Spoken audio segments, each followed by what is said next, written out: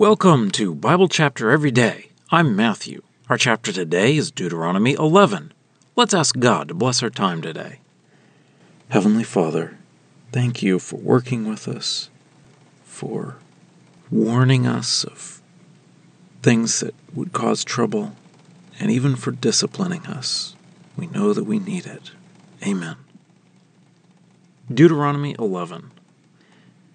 And you shall love Yahweh your God, and you shall keep his obligations, and his statutes, and his regulations, and his commandments always. And you shall realize today that it is not with your children, who have not known and who have not seen the discipline of Yahweh your God, his greatness, his strong hand, and his outstretched arm, and his signs and his deeds that he did in the midst of Egypt to Pharaoh, the king of Egypt, and to all of his land, and what he did to the army of Egypt, and to their horses, and to their chariots, and how he made the water of the Red Sea flow over them when they pursued after them. And so Yahweh has destroyed them, as is the case today. And what he did to you in the desert, until you came up to this place, and what he did to Dathan and Abiram, the sons of Eliab, the son of Reuben, how the earth opened its mouth wide and swallowed them, their households and their tents, and all of the living creatures that were in their possession and that were following along with them in the midst of all Israel. The fact of the matter is, your own eyes have seen all the great deeds of Yahweh that he did. And you must keep all of the commandments that I am commanding you today, so that you may have strength, and you may go, and you may take possession of that land to which you are crossing to take possession of it, so that you may live long on the land that Yahweh swore to your ancestors to give it to them and to their offspring, a land flowing with milk and honey. For the fact is that the land that you are about to go into, to take possession of, it is not like the land of Egypt from which you have come out of, where you sow your seed and you give water by your foot, as in a vegetable garden. But the land that you are about to cross into to take possession of it is a land of hills and valleys, and by the rain of the heaven it drinks water, a land that Yahweh your God is caring for it. Continually the eyes of Yahweh your God are on it, from the beginning of the year up to the end of the year. And it will happen that if you listen carefully to my commandments that I am commanding you today, to love Yahweh your God, and to serve him with all of your heart and with all of your soul, then I will send the rain for your land in its season, early rain and latter rain, and you will gather your grain and your wine and your olive oil, and I will give vegetation in your field for your livestock, and you will eat your fill. Take care so that your heart is not easily deceived, and you turn away, and you serve other gods, and you bow down to them. And then the anger of Yahweh will be kindled against you, and he will shut up the heavens, and there shall not be rain, and so the ground will not give its produce, and you will perish quickly from the good land that Yahweh is giving to you. And you shall put these, my words, on your heart, and on your inner self, and you shall bind them as a sign on your hand, and let them be as an emblem between your eyes, and you shall teach them to your children, by talking about them when you sit in your house, and when you travel on the road, and when you lie down, and when you get up. And you shall write them on the doorframes of your house and on your gates, so that they may multiply your days and the days of your children on the land that Yahweh swore to your ancestors to give it to them, as long as heaven endures over the earth. Yes, if you diligently keep all this commandment that I am commanding you to observe it, by loving Yahweh your God, by walking in all his ways, and by holding fast to him, then Yahweh will drive out all of these nations before you, and you will dispossess nations larger and more numerous than you. Every place on which the sole of your foot treads, it shall be yours. Your boundary will be from the desert, and Lebanon from the river Euphrates, on up to the western sea. No one can take a stand against you. Your dread and your fear Yahweh your God will put on the surface of all the land where you tread, just as he promised you. See, I am setting before you today a blessing and a curse. The blessing, if you listen to the commandments of Yahweh your God that I am commanding you today, and the curse, if you do not listen to the commandments of Yahweh your God, but rather you turn from the way that I am commanding you today to go after other gods that you have not known.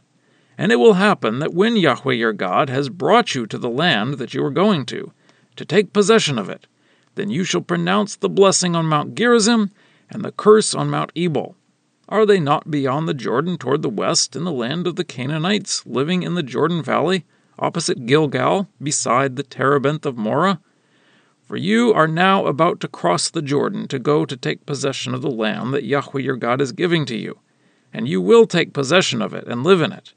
And you must diligently observe all the rules and the regulations that I am setting before you today. Well, that's the reading. Let's dig in.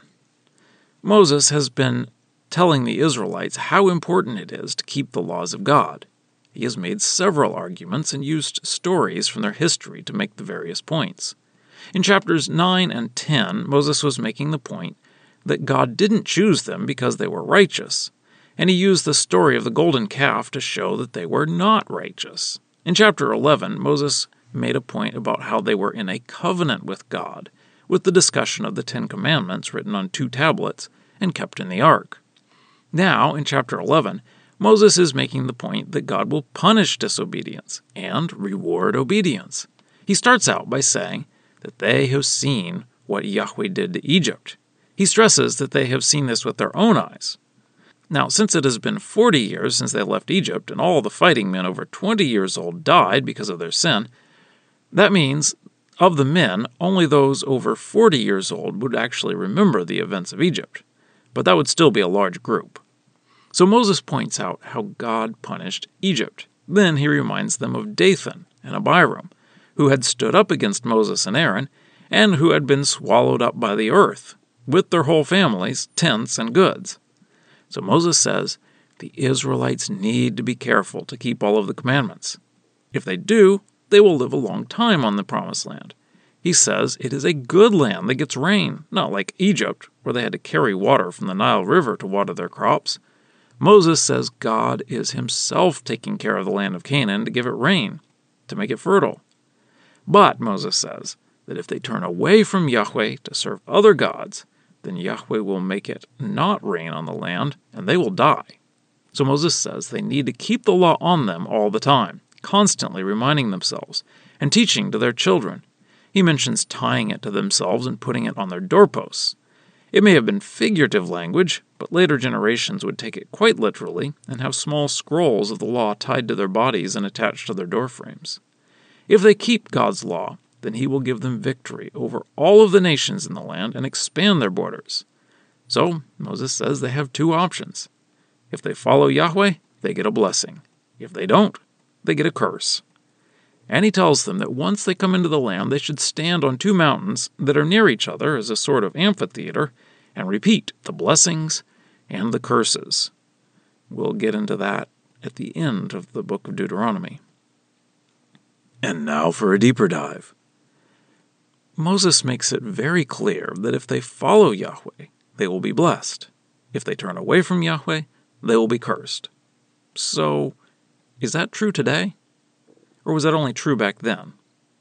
Well, I would say it is true today, but Yahweh is patient.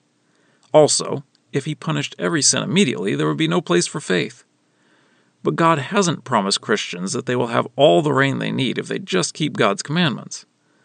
I do think that God does interact with us in our lives. Sometimes that is just the natural way things work. If you treat other people badly, you will naturally get a bad reputation and things won't go so well for you.